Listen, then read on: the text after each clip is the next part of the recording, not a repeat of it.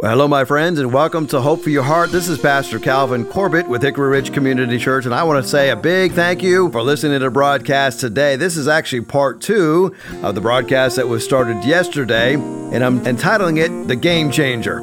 I don't know about you, but oftentimes as I watch a sporting event, I love how it goes down to the wire, and then something happens, and something will change that game. And you're thinking that your team is going to lose, and all of a sudden, a change is made, and they end up winning the game, okay? As I think about life, so many times God brings changes in our lives with the mindset is that it's going to change our lives, and it's going to give us a new purpose, a new vision, a new vigor, if I could put it that way. And I think about Peter. And I love Peter. I guess I can relate to Peter maybe more than any other Bible character out there because Peter was one of these impetuous type of people. Peter had that insert foot disease. Every time he opened his mouth, he'd insert his foot. And he found himself in a world of trouble constantly. But I love the fact that he was willing to take some risks. And so getting out of the boat is what he did. And we read that story in Matthew chapter 14.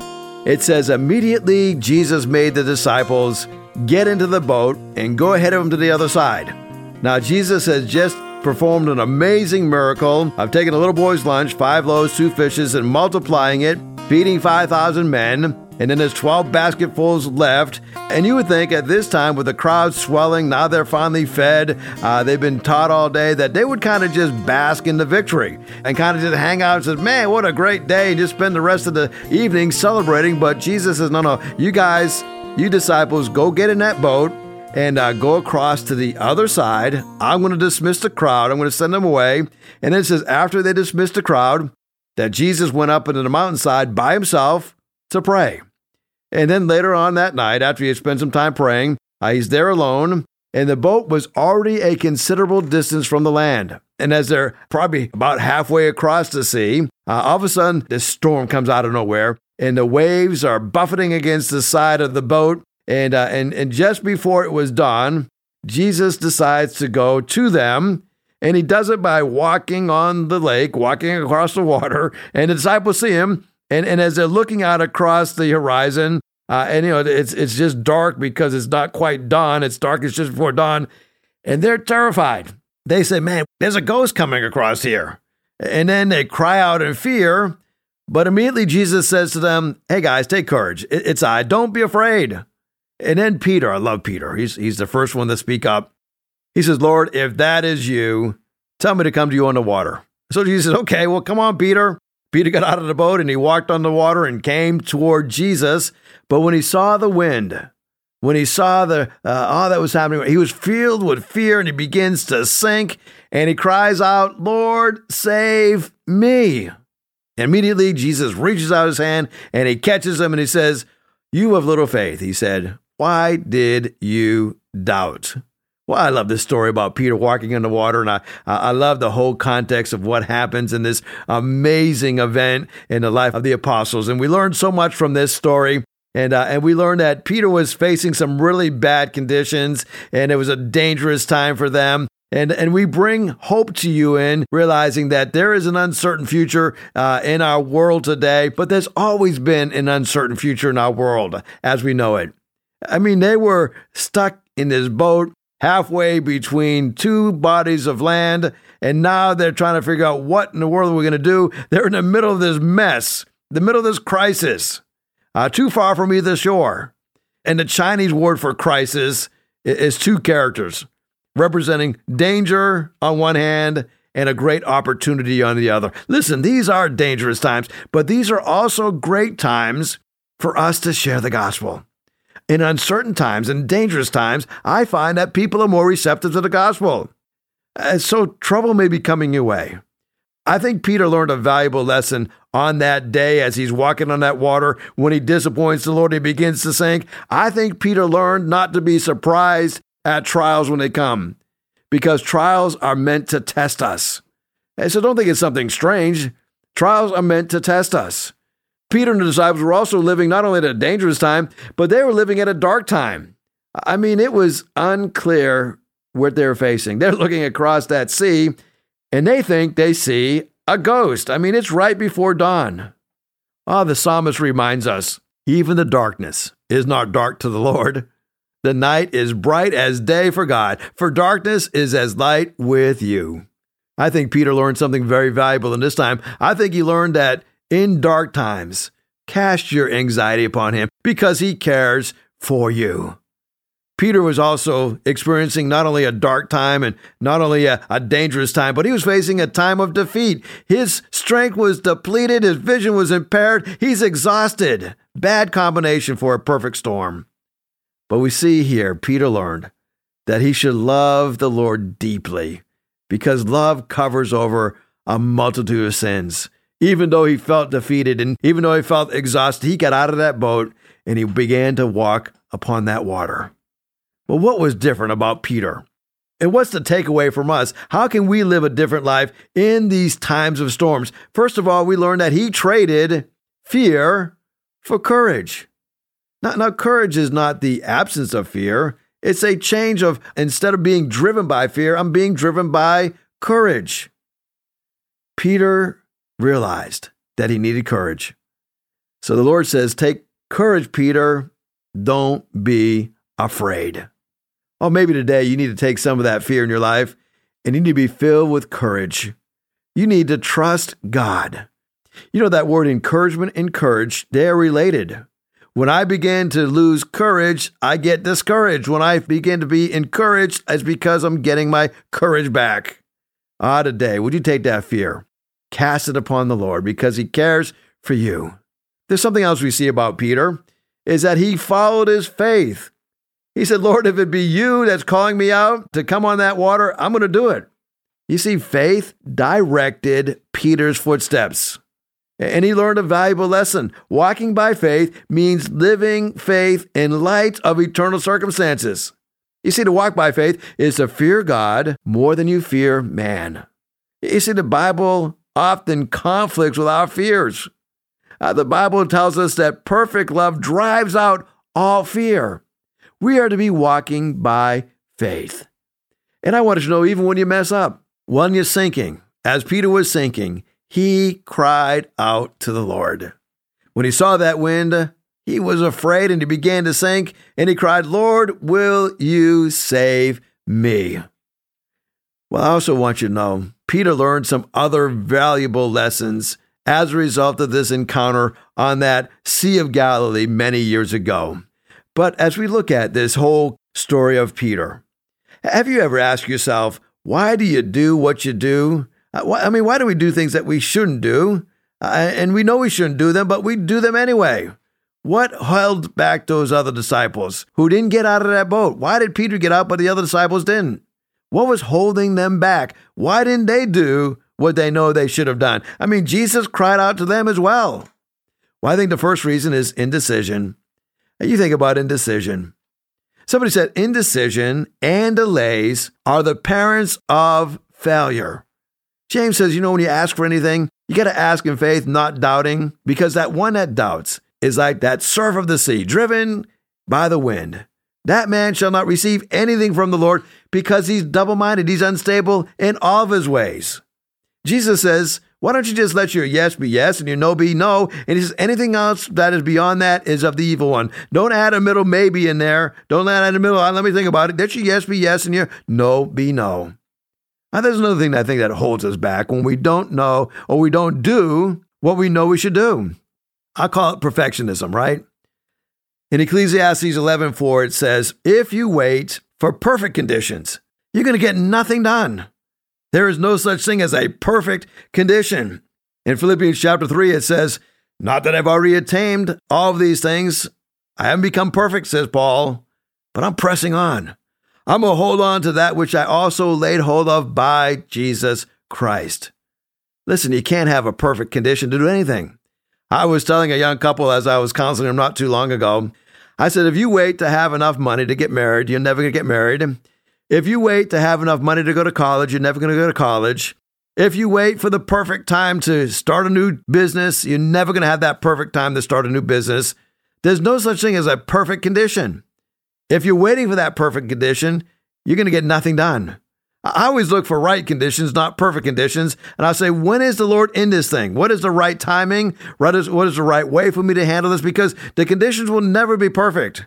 but God's timing is perfect. Now, there's something else that we discover when we find ourselves not doing what we know we should be doing.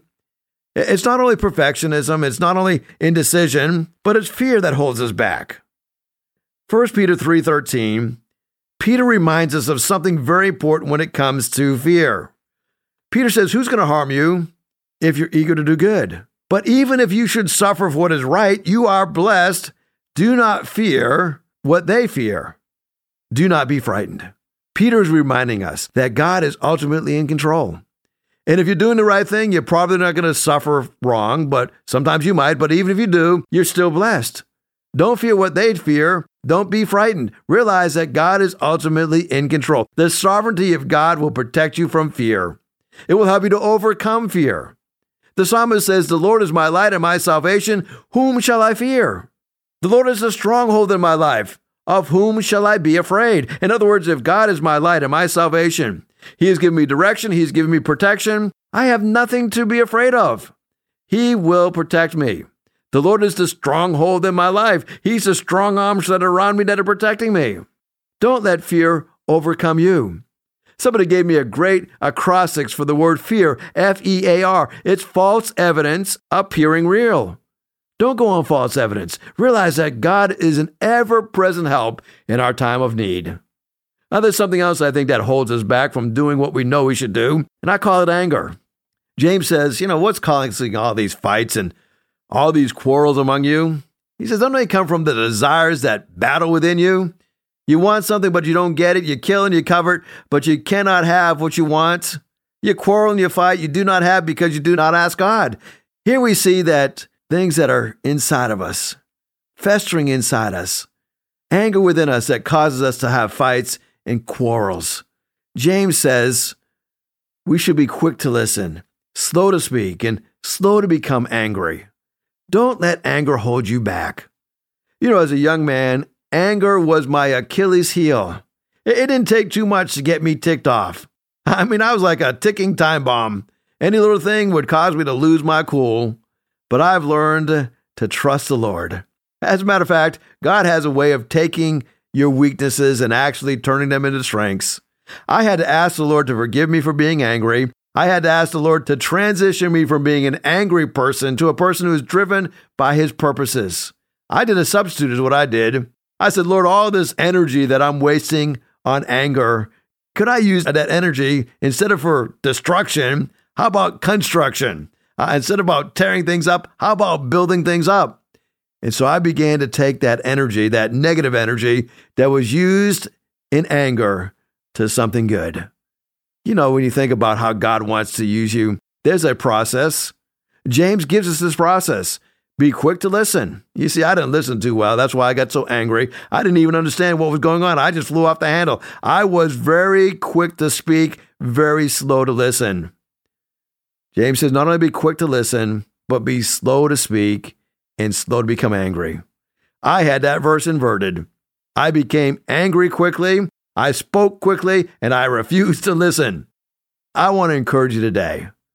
Anger is an emotion that God has given us, and sometimes that emotion will drive us to do something constructive, but sometimes that emotion will allow us to do or cause us to do something destructive. Why don't you pray right now that God will give you a victory over your anger? Why don't you memorize James 1:19? Quick to listen, slow to speak, slow to become angry. Have 2 ears, so listen twice as much as you speak, and be very slow to become angry. Well, there's another thing that we see that is different about Peter. Peter overcame his indecision.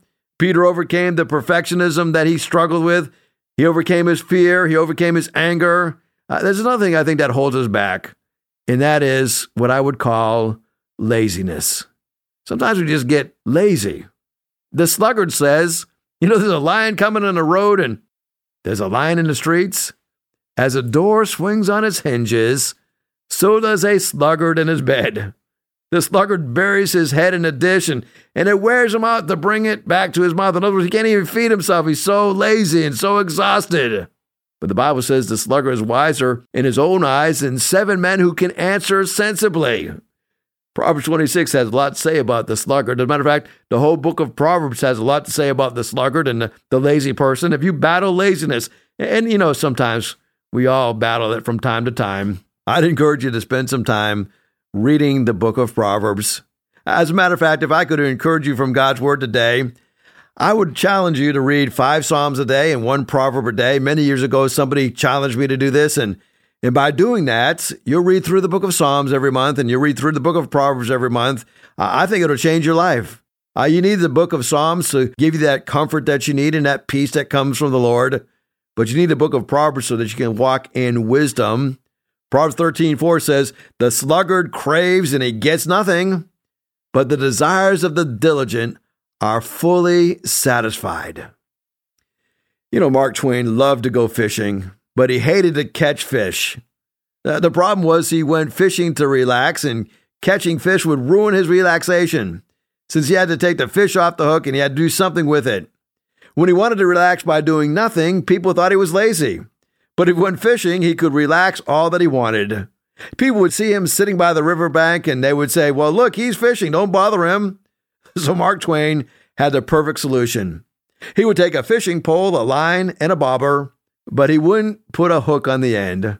He would cast the bobber into the water and just lay back on the bank. That way he could relax all he wanted, and he would not be bothered neither by man nor fish. Mark Twain is like a lot of Christians I know. They had their pole in the water, but there's no hook on the end. They're not fishing. They're relaxing. Do you think this is what Jesus had in mind when he said, "Come, follow me, and I'll make you fishers of men"? Oh, my friend, I want you to know that the Lord expects us to do mighty things for him. And in doing mighty things for him, he empowers us from within. He gives us the ability to keep on keeping on. I think about game changers in our lives. Of all of you, Peter is one of these Christians that I really love because he had these characteristics about him. He was far from perfect, but he's one of these guys who understood the whole process of becoming mature, because he was immature at one time, but then he became a mature follower of Christ. You see, mature Christians have lives that are lived out a little differently than those who are not quite as mature in the faith. Those who are mature have a harmonious unity with other brothers and sisters in Christ. Now, if you're having trouble getting along with believers, what you're really saying is, "I'm an immature believer." Because as a mature believer who are all following in Christ, we're to live in unity with our brothers. Romans 14 is an exhortation that is given to us to live in harmony with one another. Don't be prideful, but be willing to associate with people of low position. Do not be conceited. Don't you love how he puts that together? Romans chapter 12:16 talks about that unity that we have as we live with each other. And then Romans 14:19 says, "Let us pursue what makes for peace and mutual uplifting." Living harmoniously with other believers. Jesus says, as you think about this harmonious relationship that we should have with believers, he says of the world, he says, "When I came to this world, I didn't come to bring peace on earth. I did not come to bring peace, but a sword. For I've come to set man against his father, and a daughter against his mother, and a daughter-in-law against her mother-in-law." When you think about these words that Jesus is giving us, it almost seems contradictory. I thought Jesus came to give peace on this earth.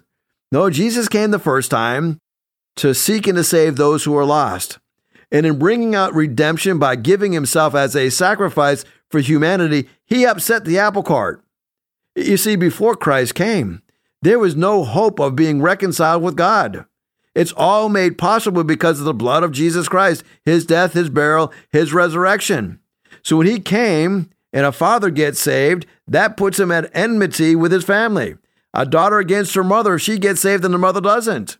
You see, when we think about what Christ has done for us, we have unity with Christ and we live harmonious with brothers and sisters in Christ. Now, that doesn't mean we are intentionally adversarial toward those who don't believe. It's unfortunate that that's what's going to happen. I mean, you just think about how they treated Christ when he was here on this earth. I mean, he went around healing everybody, and he went around being a blessing to everybody, feeding everybody. Whenever there was a need, he stepped in. He rose those who were dead. He rose them back to life. I mean, just an amazing ministry that Christ had. Wherever he went, he was a blessing to everybody. And what did it do with him? They tried him in a kangaroo court, and without a shred of evidence, they ordered him to be crucified. On Palm Sunday, they loved him unconditionally, or so it appears, and they were crying out, laying palm branches on the streets, hailing him as king, shouting out Hosanna, which literally means save us now. But Jesus didn't come to overthrow the Roman Empire. He came to offer himself as a sacrifice. Now, they should have picked up on that because he came in on a foal of a donkey, and he came on a donkey that was never ridden. He didn't come on a stallion. He came in on a donkey as a lowly, humble servant, and they hailed him as king. And within less than a week, within a matter of 4 or 5 days, those same people who were crying, Hosanna, save us now, were yelling out, crucify him, crucify him. How fickle and how easy we change, or how quickly we can change. You see, when Jesus came, he came to set the captives free. He came to forgive us of our sins. You know, when I think about living a life of harmony, you can live a life of harmony with other believers. It is so much expected, and we've given this power within us to live with others, and we can be filled with sympathy, for other believers. And I think about how just right now, my church has been such a blessing to my daughter. And as a matter of fact, I was kidding around, and they set up a meal train, and they've got so much food coming to their house. I told them as I was on this text link of everybody who's sending in meals, I said, I think that I'm going to be having to make a pastoral visit every night to my daughter right around mealtime, knowing all these meals are going to be coming in. And I think about the sympathy that has been expressed to my daughter because she had a very difficult time in labor and delivery, and God's people just rallied around her and are there to help her heal up physically and emotionally, and just giving that sympathy toward her. Sympathy is that capacity to feel deeply for somebody, and in fact, you actually share in that experience.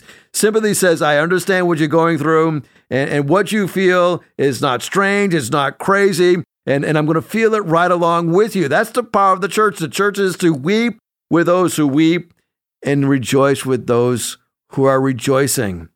Paul told the believers at Colossae, he says, as holy people, be sympathetic, be kind, be humble, be gentle, and be patient. Max Lucado suggests this scenario. You come home one day and you're cranky because a deadline got moved up. And then she came home cranky because the daycare forgot to give you a 5-year-old her throat medicine, and each of you wanting a little sympathy from the other, but neither get any. So there you sit in the dinner table, cranky and grumpy. Then little Emily, your daughter, comes in, and Emily folds her hands and she begins to pray as she had been taught. And the two of you bow your heads, but not your hearts, and you listen. From where this little prayer comes, God only knows. God, it's Emily. How are you? I'm fine. Thank you. Mom and Dad are mad. I don't know why. We've got birds and toys and mashed potatoes and each other. Maybe we can get them to stop being mad. Please do so. Or it's just going to be me and you having a little fun tonight. Amen. Can you imagine such a powerful prayer? That prayer is answered before it's even finished. Both mom and dad look up in the middle and they start laughing and shaking their heads and saying, we're sorry. And both thank God for that little voice who reminded them what really matters. Life is brief. James says your life is as a vapor that appears for a little while and then it's gone. Only one life that you get to live, and so soon it's going to be gone. Can I encourage you to walk with your brothers and sisters in Christ with brotherly love? Paul says, let us love one another with brotherly affection. And then he takes it the next step. He says, outdo the love that you show for one another by showing honor. And then he says in Hebrews 13:1, let brotherly love continue. And that will continue on as we're compassionate people for people of the faith. Well, thank you so much for listening today. Every Thursday morning we gather together a group of people and we pray for you, and I'd love to take your prayer request before our team. You can shoot me a text at 252-267-2365. If you're listening to the broadcast and you'd like to hear this broadcast again, you can go to our church website, hrcc7.org, or just Google in Hickory Ridge Community Church, Chesapeake, Virginia, and you can listen to the broadcast of this message. Thanks again for listening. I'm praying for you. Give me a call if I can help you, 252-267-2365. If you'd like to hear this broadcast again, you can have a free download at buzzsprout.com/1890557, or you can listen on Amazon, Spotify, Google Podcast, and Apple Podcast. Hickory Ridge Community Church is located at 3320 Battlefield Boulevard South in Chesapeake, Virginia. Sunday service times are 9 a.m. and 10:30 a.m. We'd love for you to join us. For more information, go to hrcc7.org. And remember, no matter what you're going through, in Jesus Christ there is always hope for your heart.